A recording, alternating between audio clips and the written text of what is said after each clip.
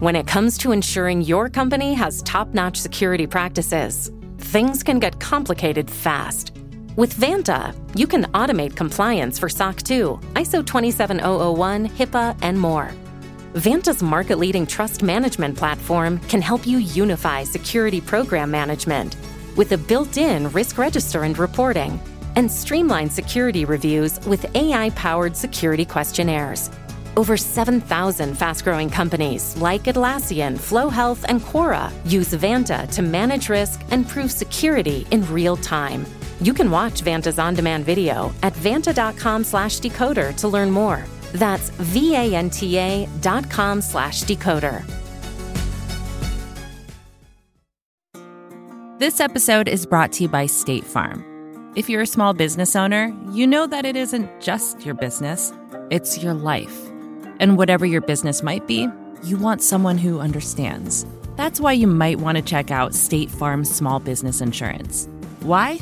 Because State Farm agents are small business owners too, living and working in your community. That means they know what it takes to help you personalize your policies for your small business needs. Like a good neighbor, State Farm is there. Talk to your local agent today. Hello and welcome to Decoder. I'm Nilay Patel, editor-in-chief of The Verge, and Decoder is my show about big ideas and other problems. Today I'm talking to Daniel Dines, the founder and CEO of UiPath, one of the biggest automation companies around. But not the automation you might think. UiPath sells software automation, or what consultants call robotic process automation, so they can sound fancy and charge higher fees. I mean, let's be honest. Robotic process automation, or RPA, is actually very simple to understand. Let's say you have something in your business that relies on older software to do some repetitive task, like entering billing information or moving data from one system to another. Now, the intuitive way that most of us would think about making all that more efficient would be to upgrade or replace that old software to something with more capabilities. But as we've hopefully all learned by now, new software often causes more problems than it solves. There are compatibility issues, stability issues, and the general chaos of rolling it out and making sure it all works. UiPath and other RPA companies have a different approach. You just hire another computer to use that software for you. Seriously, UiPath uses computer vision to literally look at what's on the screen, and then uses a virtual mouse and keyboard to click around and do things in apps like Excel and Salesforce. The automations can be mundane, like generating lists of people to contact from public records, or intensely complicated. UiPath can actually monitor how different software is used throughout a company and then suggest automations to save time. Huge companies like Uber and Facebook, Spotify, Google, they all use UiPath. This obviously leads to important questions. What about all the people whose job it was to use that software before? If a whole company is automated like this, how will any innovation happen at all? And how does a company like UiPath defend itself against big competitors like Microsoft and others who see how big the market to automate their software is and will obviously want a piece of that action? I had talked a lot about the social consequences of automation with New York Times reporter Kevin Roose last year, after he just published a book on automation in the workforce. But I was really excited to talk to Daniel about it directly and hear his perspective on competition in particular, because UiPath has had a pretty up and down year. The company went public almost exactly 1 year ago in one of the biggest software IPOs ever. Since then, the stock has taken a nosedive. It IPO'd at $74.84 a share, but at the time I'm recording this, it's just $16.34. Obviously, the market as a whole is falling, and tech in particular is having a tough time.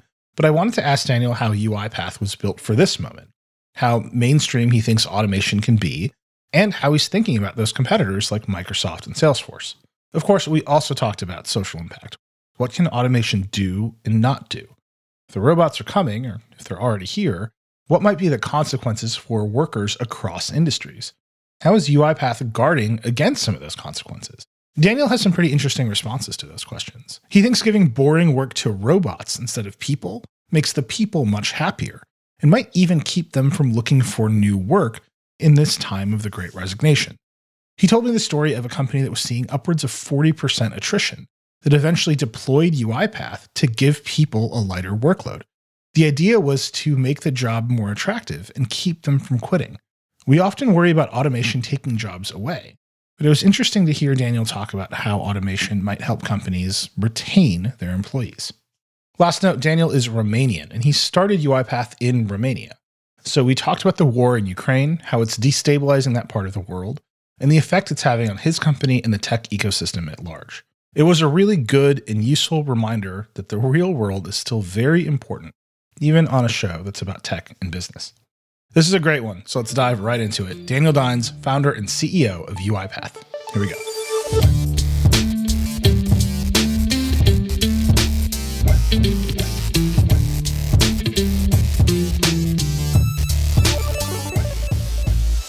Daniel Dines, you're the founder and CEO of UiPath. Welcome to Decoder. Thank you so much for having me, Nilay. I have been excited to talk to you for a long time. I think, as you know, robotic process automation is one of my favorite subjects, and you're the guy to talk about it with. There is a lot to talk about. It's actually almost exactly the 1-year anniversary of UiPath going public last April. It was one of the biggest US software IPOs in history, $1.3 billion. I want to talk to you about what that was like and what this last year has been like. I do generally want to talk about software automation. It has a potential to reshape how everyone works, which is, I think, important to dig into. And I want to talk about where UiPath as a company goes from here as the market reacts to automation existing, right? I think one of the big challenges for UiPath and for everyone else is, well, robots are going to become a class of users right alongside people. So I want to dig into that. I think that's a big idea. But let's start at the beginning. What is UiPath and how did you end up starting it? We're an enterprise software company that specializes in enterprise automation using a very different flavor to automating business processes compared to any other technologies. We simply emulate human users.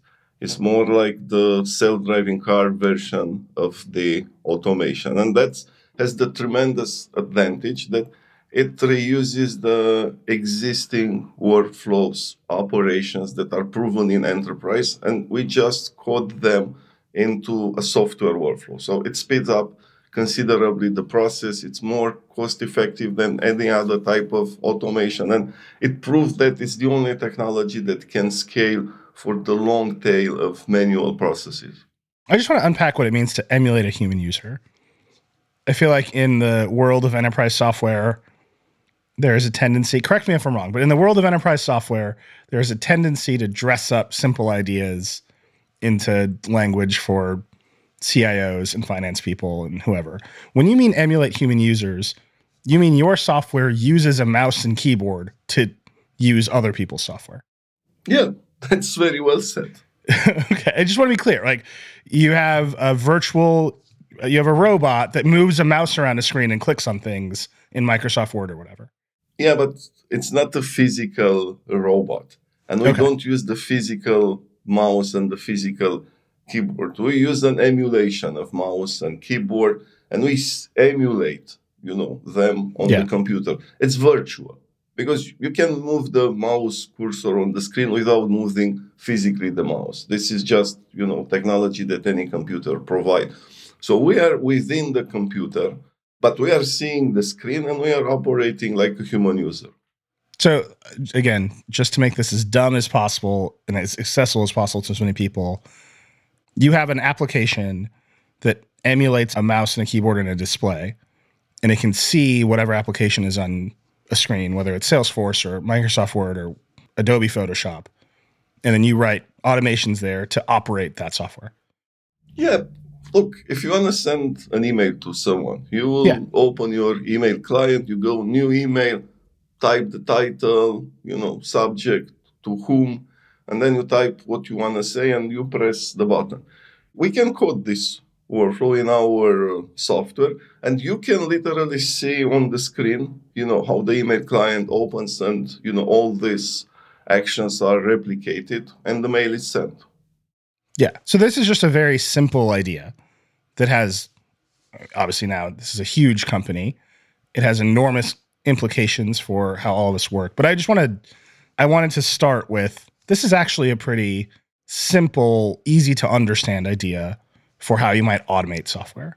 How did you come up with it? What was the genesis of this idea? How did you end up starting this company?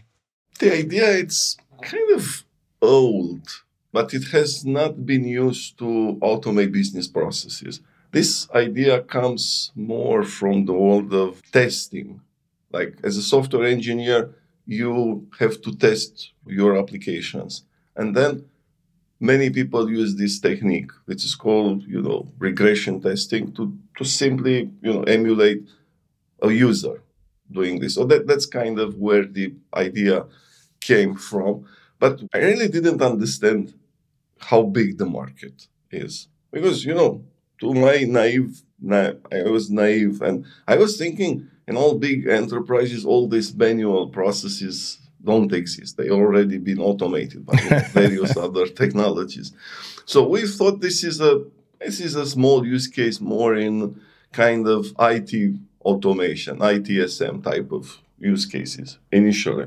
So in order to unlock this idea of emulating people, we built also a low-code, no-code environment, because this is also key to what we are doing. So we have reduced the technical skills required to build end-to-end process automation to people that have some kind of knowledge about programming. We don't require experts in programming.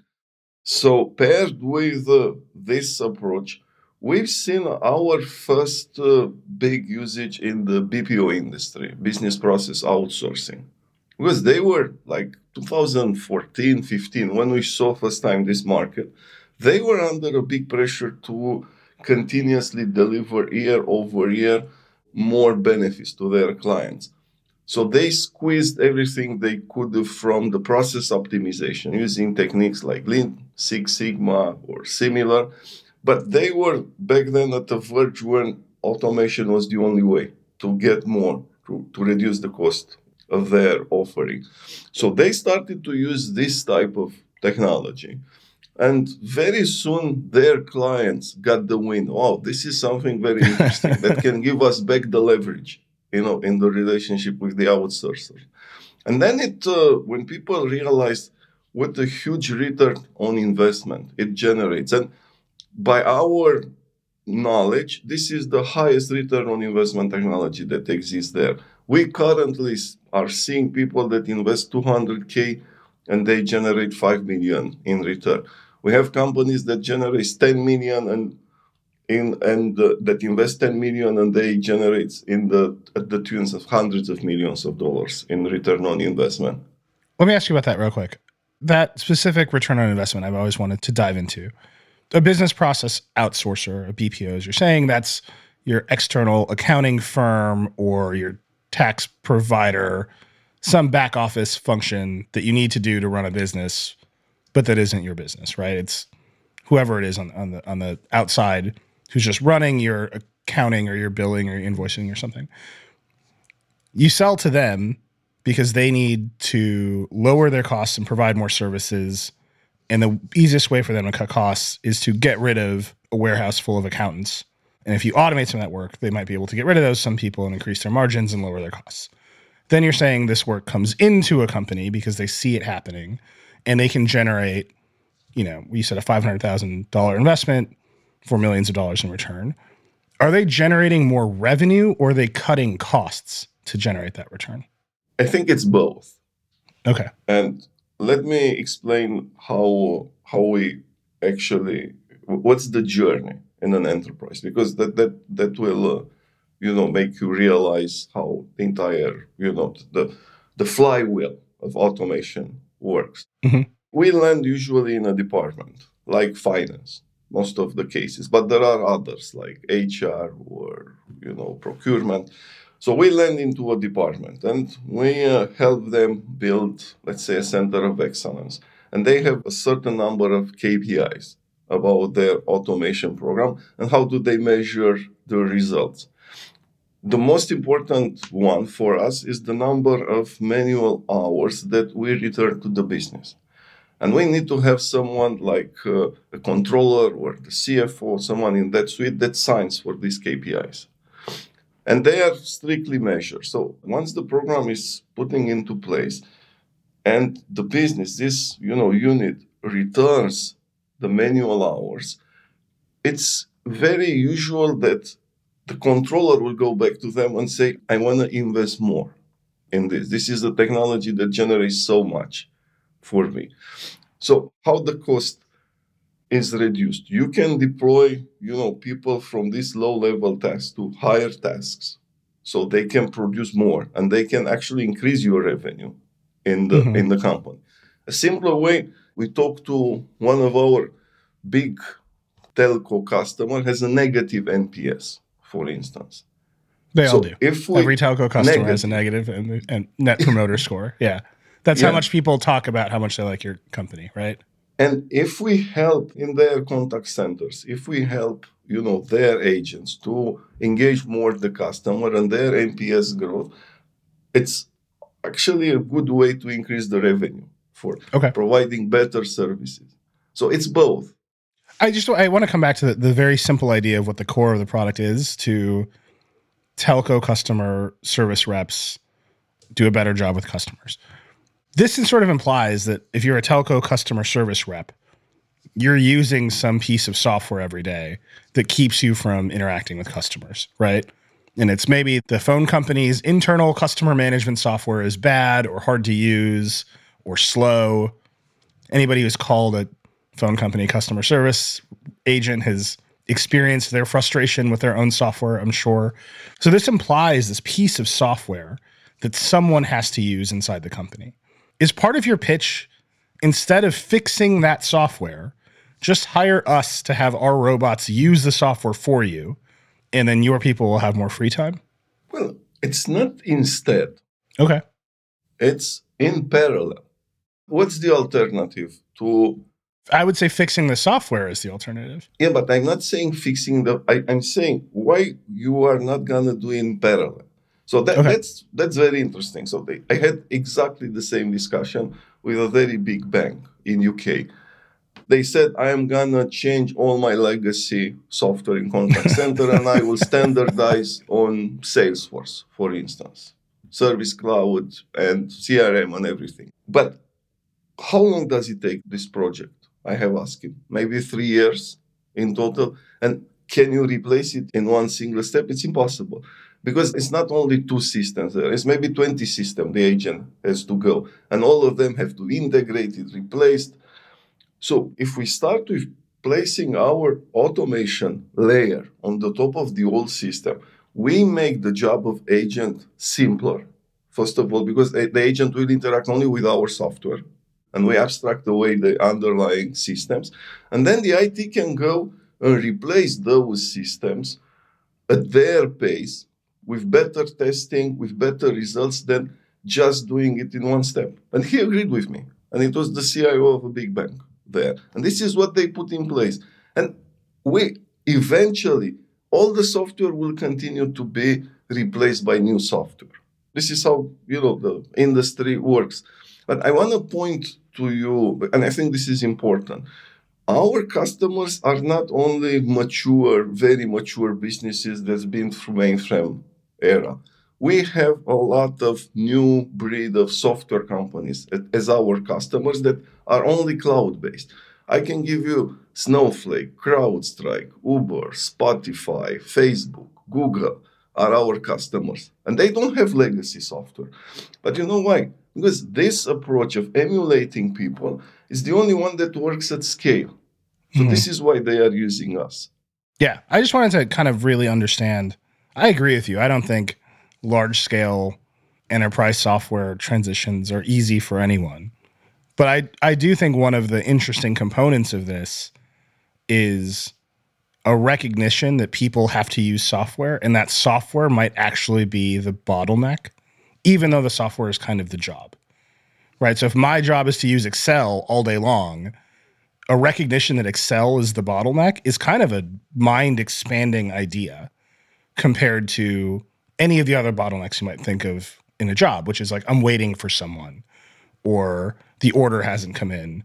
To say, actually, the bottleneck in your job is repetitive use of software and the software gets in your way. I don't think many people consider it that way. in a way, software is a tool, Nilay. It can be a better tool. It can be a shitty tool. But eventually, and if you look at kind of the best crafted software, let's say, ERP systems that's been here for 30 years, and they had a lot of pre-coded processes. They come with the way, this is how you should run your business.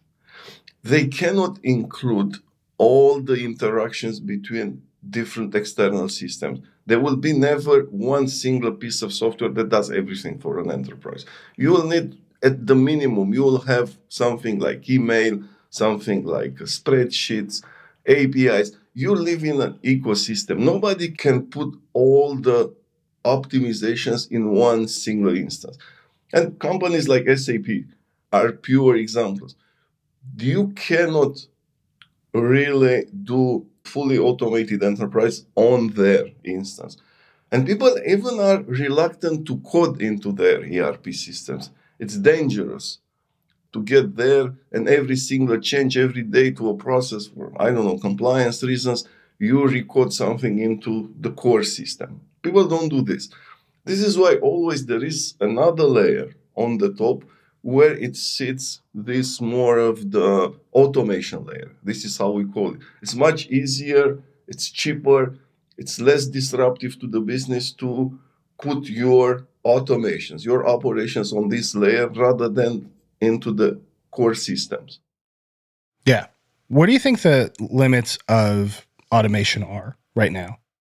I think the limits are, if we speak of technology itself, is more on around maybe natural language processing, because it's if the process is not standardized enough and they use a lot of natural language to deal with it, of course it's more difficult to automate the end-to-end.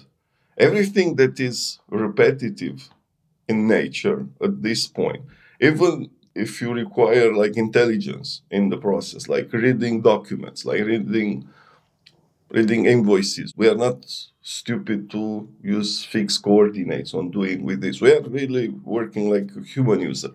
You can do. The moment you need to get to kind of higher cognitive tasks, that's the limit. And actually, what's embedded in our software is the concept that we call humans in the loop. So you can, in a big process that involves, multiple users, maybe hundreds of tasks, we basically organize like a ping pong with humans, for the tasks that a robot cannot do. You send an email, text, asking something in a contact center, right? We cannot understand maybe the intent or everything. Then we will send, we are the receivers of the request. We parse the request as much as we can do. If we understand completely those requests, we go and automate them. If we don't understand them, we will create a task for a human user. What does the request say? And they will just give us in a more structured format. And then that request is passed back to the robots and so on. This is how it goes. So therefore, we remove the mundane tasks from people's daily work. So they will deal mostly with the exceptions. And so that makes the job much more enjoyable and the output of the people working in operations, higher. One thing I'm really curious about is who uses software. Software products are made for their users, right? The product managers of any software product thinks about who's using this software, and then they kind of write features for that person, or they write user stories about that person. Have you seen any software adapt itself to UiPath now that a core user base is robots? Because that seems like the craziest feedback loop of all time. I'm not sure I get it. You mean that users will be adapted to how the robots operate? Right. So if you're the product manager of Nilay's enterprise software, and about 50% of the users of this software are UiPath robots, I'd better optimize the software so they can use it more easily. Have you seen that feedback loop? Well, not really so far. But I've seen our clients putting more pressure on their vendors and being more predictive with the changes to the user interface that might break the robots. It's something that it's interesting. I had a discussion actually with a guy from Microsoft that worked in their more of interface group once. And they are also anticipating, a world where if enough pressure will come from software robots using the user interface, they will just have to treat the user interface almost like an API. We cannot just break the existing things because right now people are much more freely changing user interface. Sometimes stupidly, because I still, we were talking about the Mac before. I cannot use this private versus, I don't understand what was in their mind when they changed the interface. But anyway, maybe the user interface will become more like a contract, like API is supposed to be. Yeah, or you'll have two user interface modes, right? You'll have the robot mode and you'll have the human mode, and you change the human. Possible, yeah. There's just a world of software design here that I don't think has yet responded to the rise of automation, and it's coming, and I'm just dying to see what that looks like because it seems very unlike anything that's come before. Yeah, that's a great point, Eli. We've got to take a quick break. We'll be right back to talk about the origins of UiPath.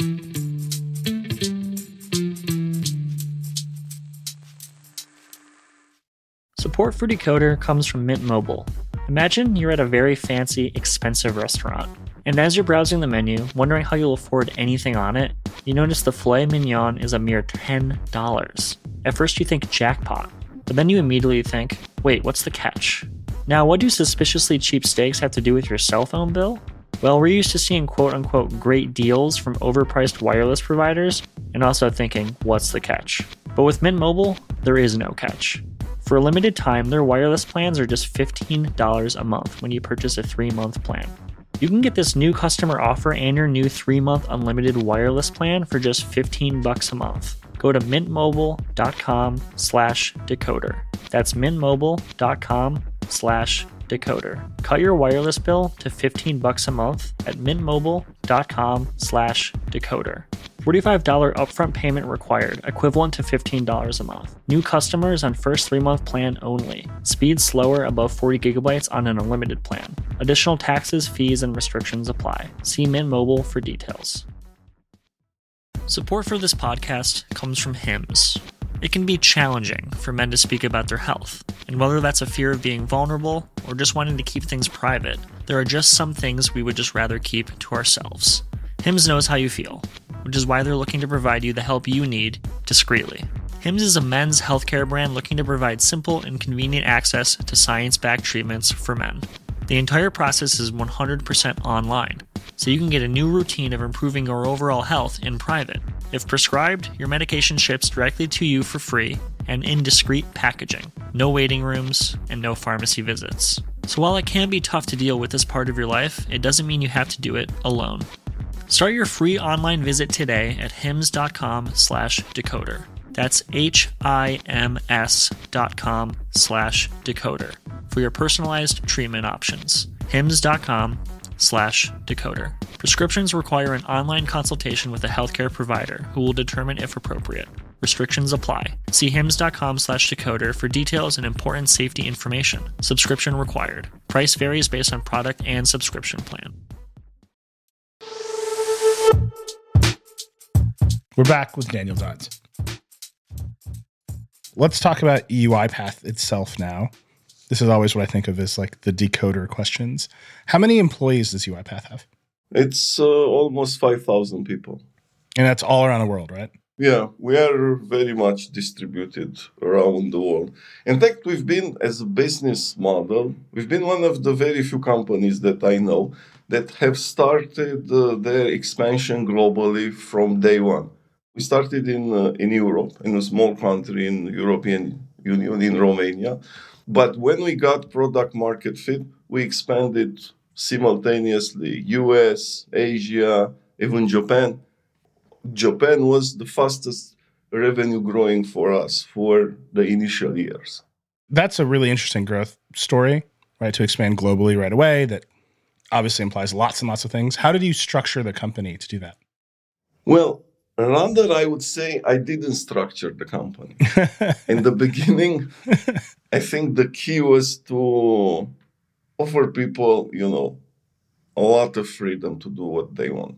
I was working very closely with people in sales, and one day, one of our sales leader came to me saying, there is an event organized by PwC in Japan. I would rather go there. Maybe it's a good market for us. I said, why not? Just go to Japan. And then it proved that it was an awesome market for us, and they were prone to automation. So it was not really, we have a big strategy. It was more test, go, use your best judgment, and then spread. I am saying our strategy was more like, the Genghis Khan and the golden horde. It's like go faster than your competition in the most richest places. But you need to find where those are and then just go and occupy and then move on. This is what we did in the early years, and it was very successful. So now you're a public company. You have 5,000 employees. How is UiPath structured now?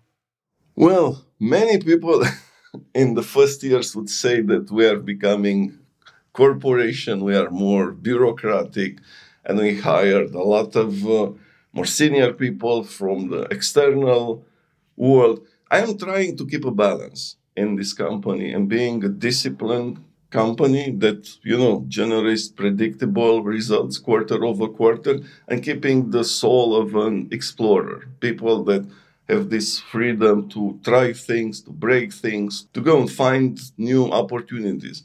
To me, one of my mantra that I'm trying to instill in this company is always challenge your boss. And I even say something, we have a no boss culture in the company. And the more senior people are always turn a bit aback. What do you mean by this? But it's very empowering to think I don't have a boss, I have a partner, I have a guy I need to be capable of speaking very freely with them. To me, it's one of the most important things for me that I'm trying to achieve here. Well, this leads right into what I think of as the classic decoder question then. How do you make decisions? I listen a lot. Maybe in this interview, I felt that I talked a lot, but that's not my style. I kind of listen a lot to people. I'm trying to learn more.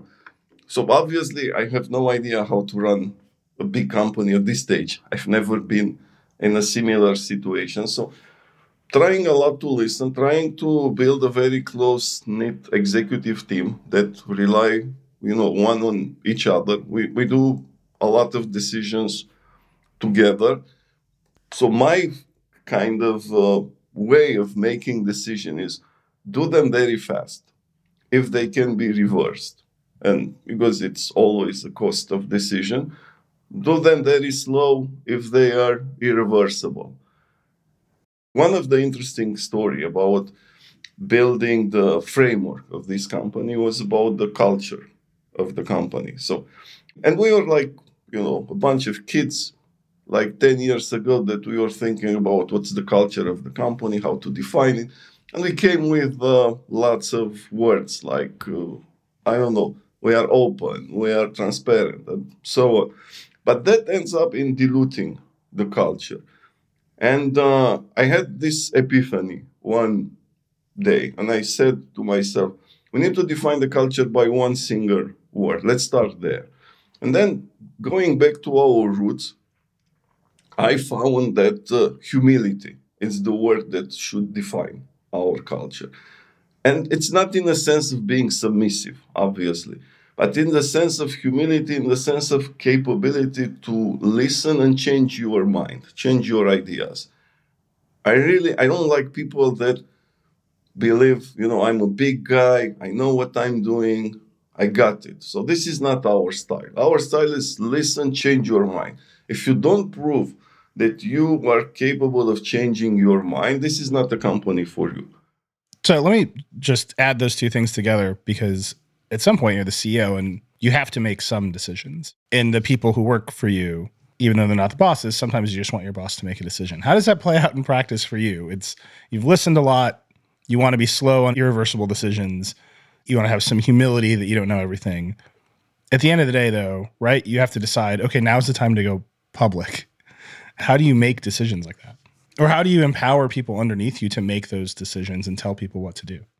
If I thinking about the decision of going public, that was a decision that I made the moment when I took external funding into the company. So it's been more than 5 years. So our first round of investment was in July 2015.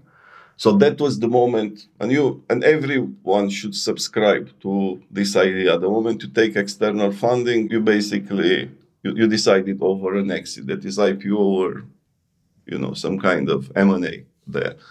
Why now? Why in 2021? It's more of the right question for me.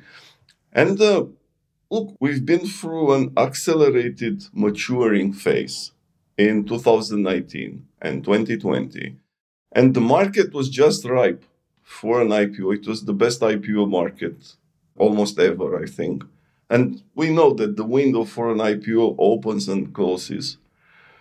And we were ready from the internal systems, from the kind of predictability of our revenue. We had, more than 3,000 employees at the time when we IPO'd, maybe almost 4,000. We wanted to give them a way to cash out, after all the years they put in. So it was a kind of a right moment. It was a bit of a no-brainer for us at that moment. Now, if I'm going back in time and I'm looking at what happened in the market and, how the public markets are a brutal stage. Look, Nila, I think it's very simple to explain why. As much as we say to us and to all of our employees, yes, we are here for the long term, the stock price doesn't matter. The fact that every day you see a movement in the stock price, it affects, because it's tied. Many people are leveraged on UiPath from the people that I work with. So it has a direct impact to them. In a private company, maybe they raised money in August last year, high valuations.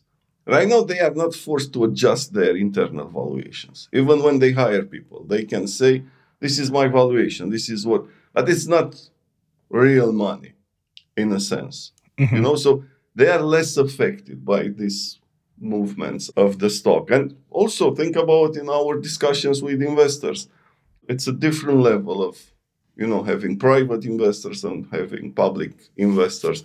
And in a way, we've been forced to mature in a condensed amount of time. I felt that makes us a bit more competitive and more resilient. So it has benefits, but it's not easy. This is what I'm trying to say. Yeah. It's been almost exactly a year. We're talking April 20th. You went public on April 21st last year. What's the biggest lesson you've learned in that year of being a public company CEO for the first time? The biggest lesson for me was never lose the grip on the company. As I think kind of all of us, and starting with me, after a very successful IPO, stock pricing going to the ceiling, and I think we felt a bit too relaxed, honestly. And maybe a bit we were drunken with our own success.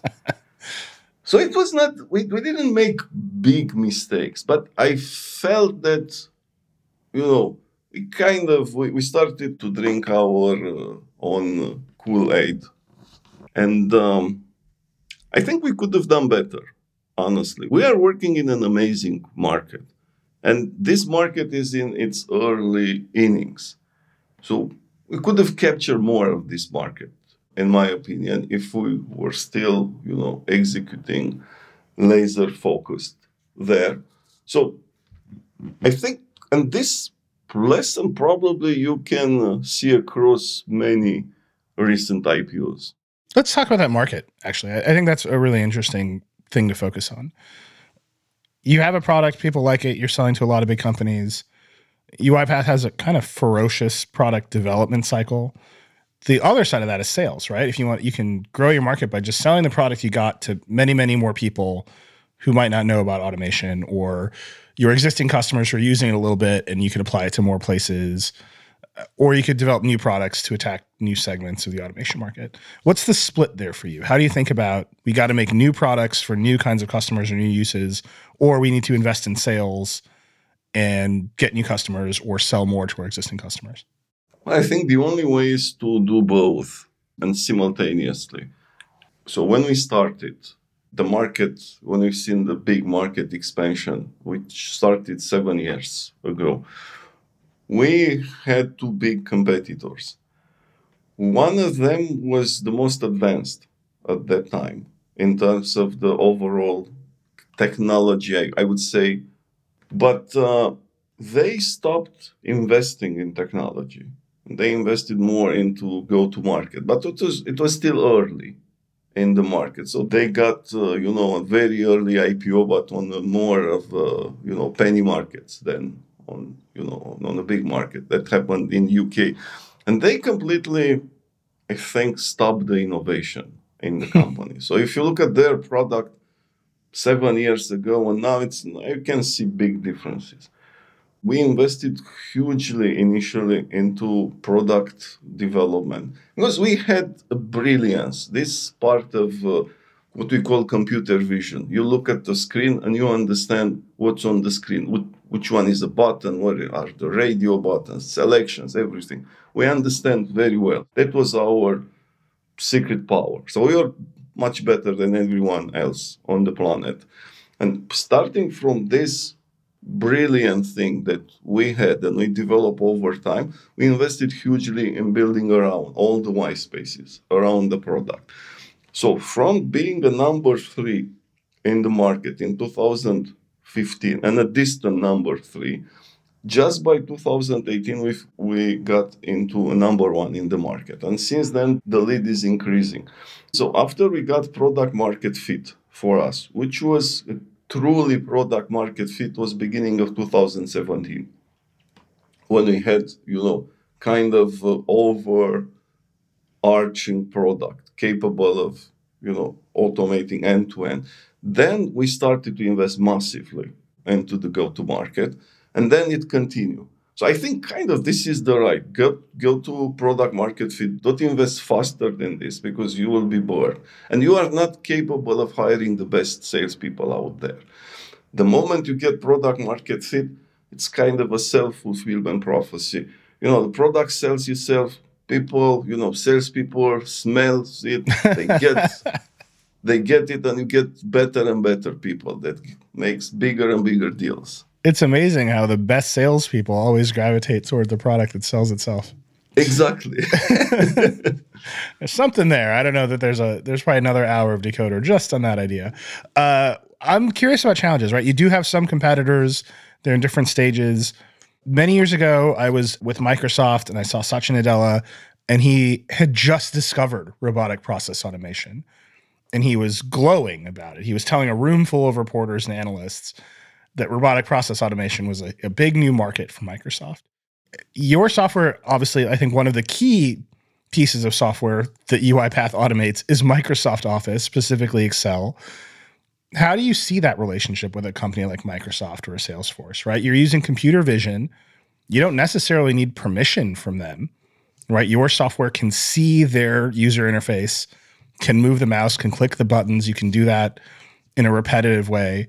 Do you need to work with them? Do you work with them? How does that work? Yeah, we have a good relationship with Microsoft. I used to work for Microsoft, 5 years before starting this company. I even met Satya, and he's really an outstanding person.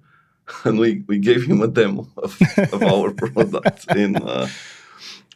But to us, Microsoft getting into RPA created more awareness. It was a good thing, in a way.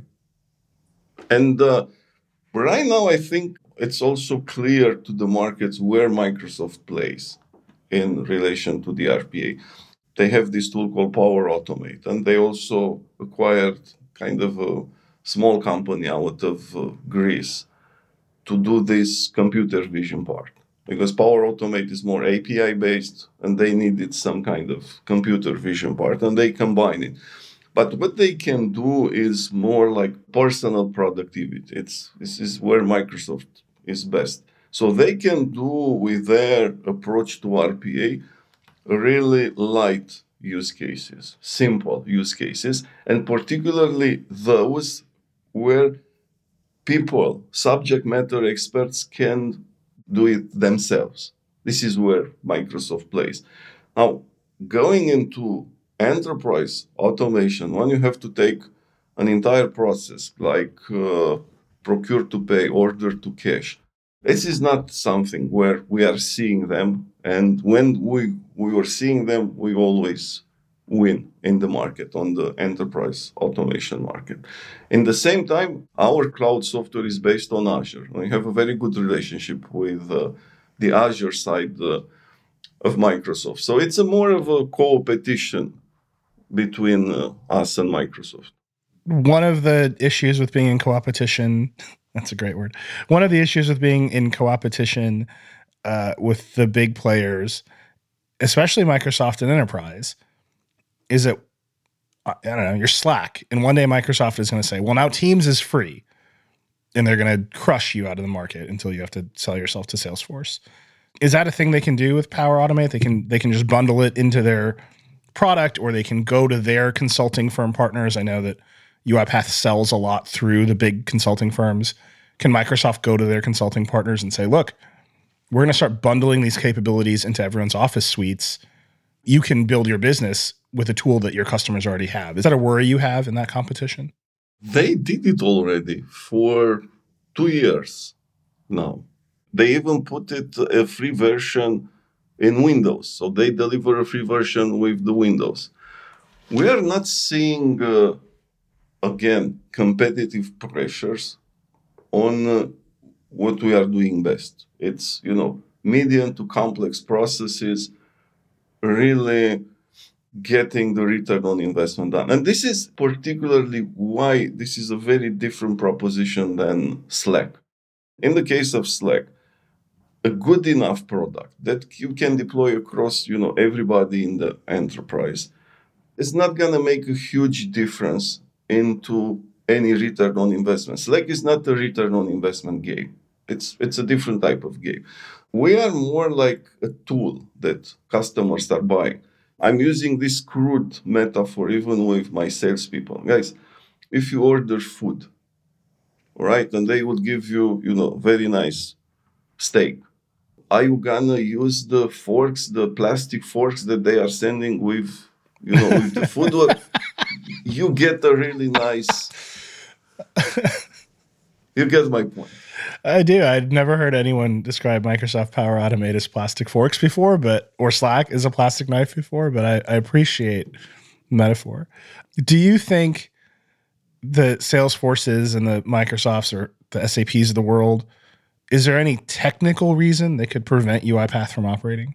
Is there any, outside of the business reasons that they might wish to do that or might not wish to do that, being able to operate the computer through computer vision and KVM, or operating the mouse and keyboard, that doesn't seem like they can stop you.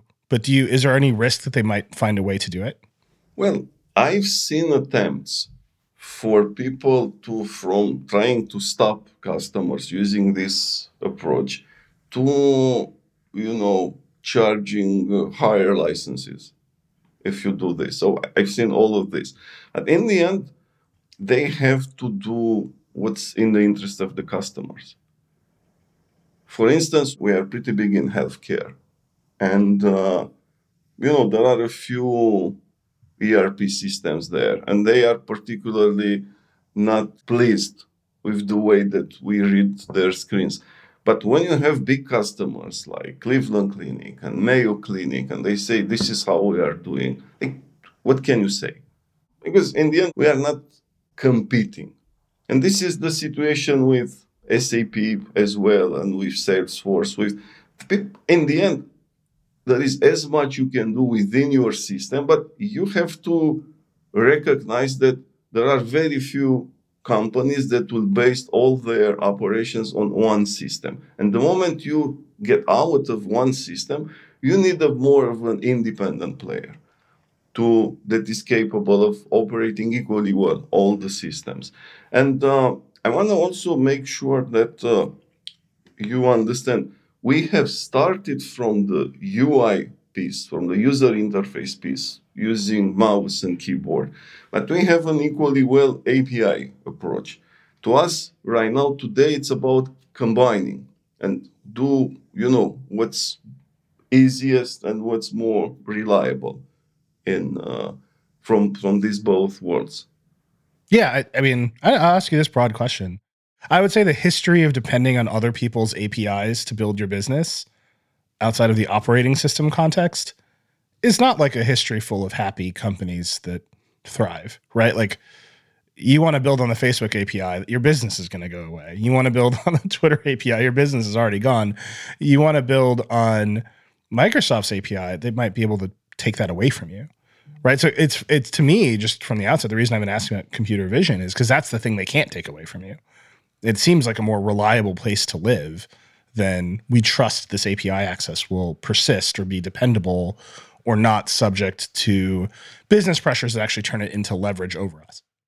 Yeah, this is a point that I never reflected on, really. That's actually true. They cannot take this away because they have to make the software usable to human users. They need to have a human readable interface. And the moment you know how to operate this human readable interface, you have absolute freedom. To us, what was the key? It was not necessarily that people are afraid of using APIs. I'm not going to this route, but I'm saying it's easier to build automation on the top of human interfaces rather than APIs. APIs don't match in a one-to-one what you see on the screen. So to do an operation like creating a new opportunities, to understand the corresponding API, it's kind of complex business. To understand the human interface, all of us can do, and just emulating how I can do it is much easier, require a lot less knowledge. We are way more cost effective in implementing automation at scales because one, we reuse the workflow. With API, most of the time you have to change a bit your existing operations. And every change requires intensive testing, re-education of the people, getting more project managers that understand. When I take the existing operation and replicate it one-to-one in software, I can use the same people, less volume of work. So it's the only way you can get to the long tail of manual processes. This is where nobody can actually compete with us. Because take Microsoft. If you have 1,000 processes, you take Microsoft, they can maybe automate 10%, 100. But I can show instantly that the return on investment using us for 1,000 processes, it's much higher than just going for 100 processes. And even for that 100 processes, if my tool it's a sharper tool, and I cut way more slices of bread than a plastic, knife. Wait, even if they pay you to do this, it's still not worth it. I'm just excited to see the note that goes out inside these companies saying people think our product is a plastic knife. Just on the computer vision piece, obviously you have to see the company's data, their applications to operate it in that way. What are the privacy implications of that? Are you storing that data? You've got to ingest it, right? Your robots, whether they're running locally or they're in the cloud, have to see the screen. How do you maintain the privacy of your customers and their data while you're doing all this work? We praise ourselves for our flexibility of deployments. So we can deploy our software completely as hosted on cloud, completely on premises of our customers, or even in a hybrid way where the robots work on the customer data center, but our orchestration piece is in our cloud. And so if it's on-prem, obviously there is no privacy implications. If it's on cloud, We have built a world-class cloud offering. It's one of the reasons why we established a presence in Bellevue, Washington, was to have access to, the best cloud engineers out there. We have all the certifications required in the cloud, and also we are in the progress of being FedRAMP certified, which is a very difficult type of certification to acquire for a cloud company. So we have the security on par in our cloud with the best cloud companies out there. We've got to take one more quick break, but we'll be right back.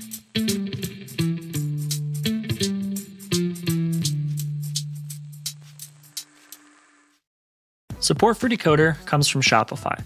Some people might say cat memes built the internet, but it's e-commerce that keeps the lights on. If you've dreamt of building a business, Shopify can be a great place to start. Shopify is the global commerce platform that helps you sell at every stage of your business.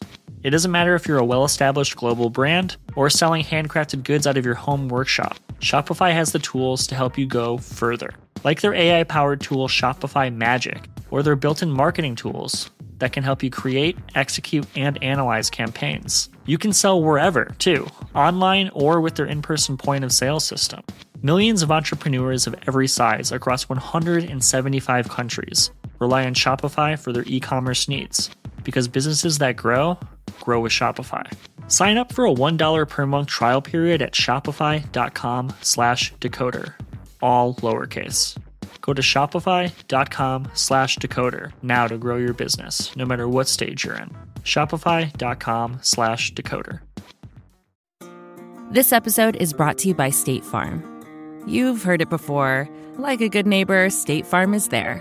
But it's more than just a tagline, because State Farm agents are small business owners themselves who live and work in your community. And if you're in the market for small business insurance, who better to work with than an agent who understands what it takes? State Farm agents can help you create a personalized insurance plan that fits your small business needs and budget. Talk to your local State Farm agent today about small business insurance. Like a good neighbor, State Farm is there.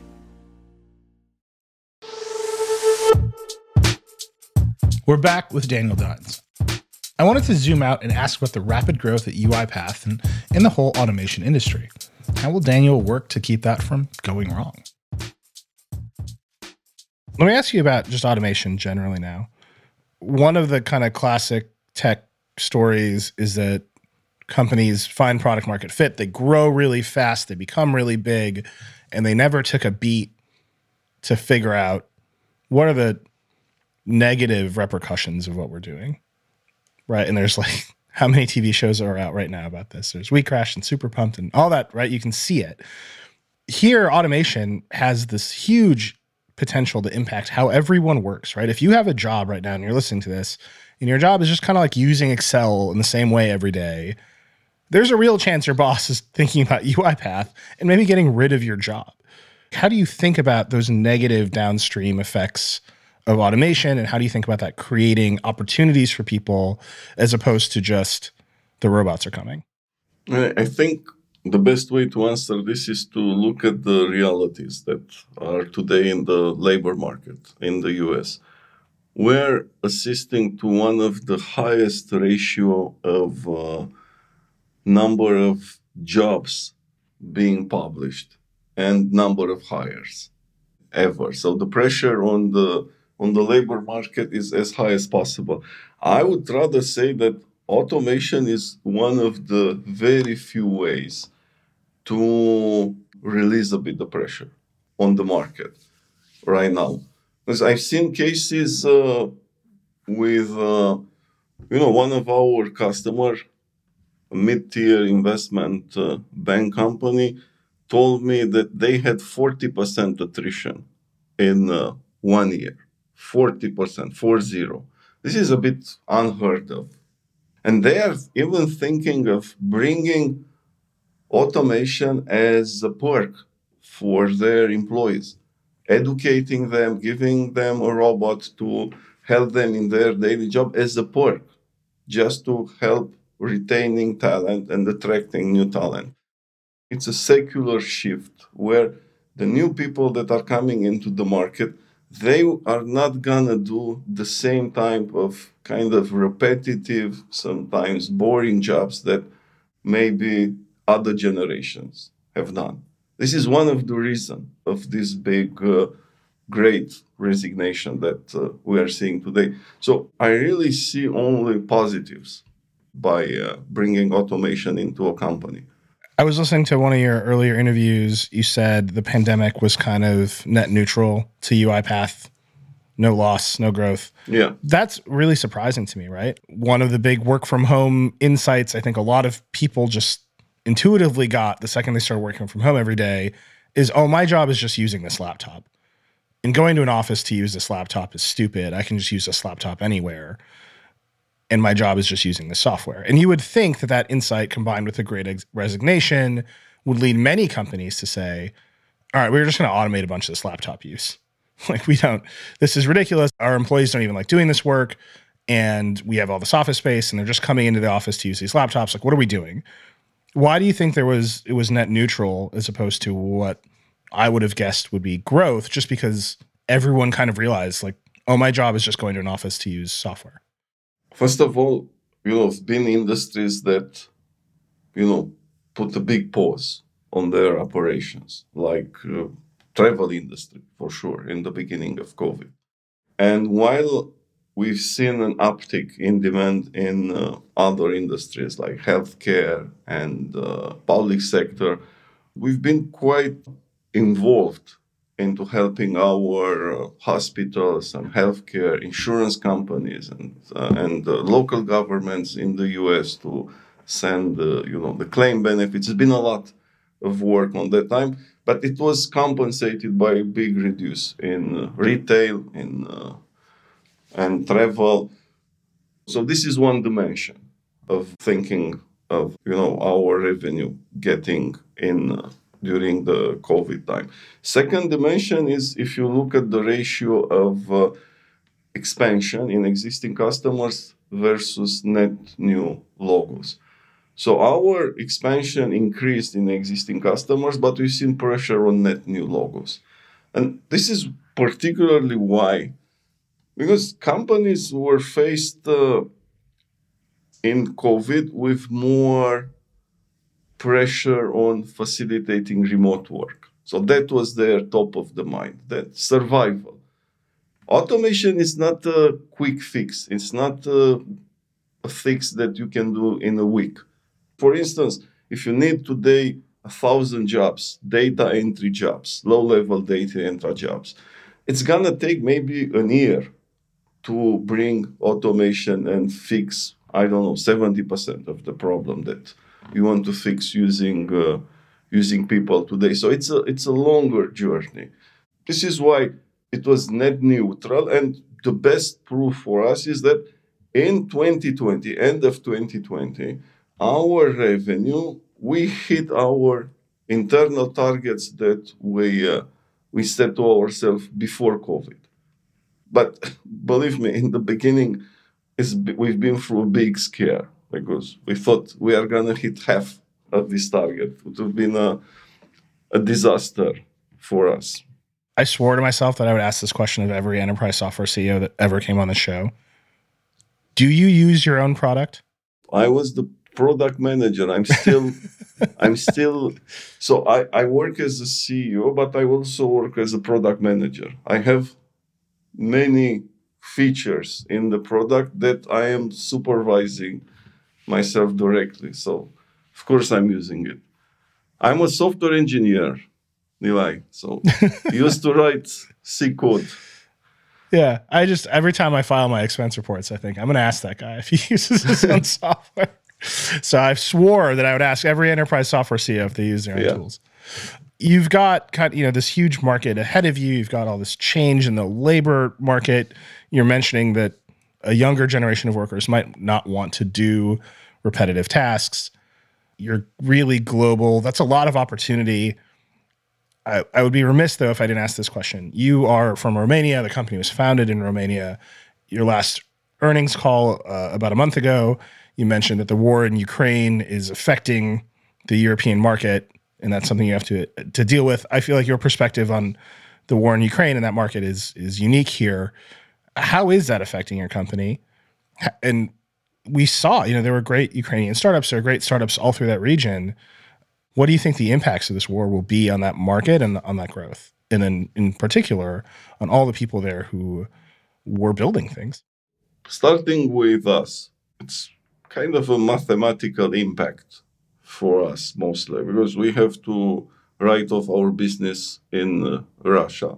And we have invested quite a bit, in the region before this. And it was one of the highest growing region, growing more than 100% year over year was Russia for us. Was that an easy decision or a hard decision for you? Well, I think it's relatively easy. We still have our team there, the Russians team, and they're good people, but it's a very complicated situation going on there. But anyway, regardless, we had to write off the Russia business, and then the work created, a lot of FX pressure on our business, because being global helps a lot in good times. When in times like this of war, when dollar is like a safe currency, the exchange rate doesn't work in our favor. And if you look at euro to dollar, it's, one of the lowest points in their history. Same with Japanese yen. And we have a significant material business in Japan. It's more than most of the software companies. So it's been an impact that's been to our business. And also this time, the uncertainties in the markets, like about raising interest rates and, maybe economy will go into slowdown or even it's going to be a recession, makes some of the big deals that we are working on more fluid in terms of timing, in terms of size of the deal. Still, it's a soft impact. It's not a big impact. We are not losing deals. We are just seeing maybe some, different parameters for a deal. So instead of a customer like signing up for a 3-year deal, maybe they will do just 1-year deal, to give you an example of how we are seeing us being affected. For the entire region, we have a big base in Romania. It's a big development base and back office operations. And I can tell you that there is a kind of palpable feeling of insecurity, despite the fact that Romania is a member of NATO. So attacking Romania would be like, starting the Third World War for sure. This insecurity, and of course it affects your productivity, it affects your mental being. I haven't seen people that left the country, left Romania, not Ukraine, to just because of, being afraid of, in case of a war, the countries will be closed and martial law will be declared and all these sorts of. I know it's a very small scale, but that's the feeling. And it seems that we are right now assisting to a very long war. So the situation there, it's going to be prolonged for many months, I guess. Yeah. I thought it was important to ask you because you do have that perspective there. We are out of time. This is how I end every interview. Softball question. What's next for UiPath? What should people be looking for? We are in the early innings of this great opportunity. To us, it's continue to invest and innovate into product. We are making our product more and more similar to how human mind operates. One of our major initiatives is called semantic automation that brings more knowledge into our robots. In the same time, we are bringing talent into the company. We are investing in go-to-market. We are investing in customer success to support our customers. We'll just continue on these both fronts. All right, Daniel, thanks for being on Decoder. Thank you so much. It was really great. Thank you. Thank you again to Daniel Dines for taking the time to chat today. Thank you for listening to Decoder. I hope you enjoyed it. As always, I'd love to hear what you think of the show. You can email us at decoder@theverge.com.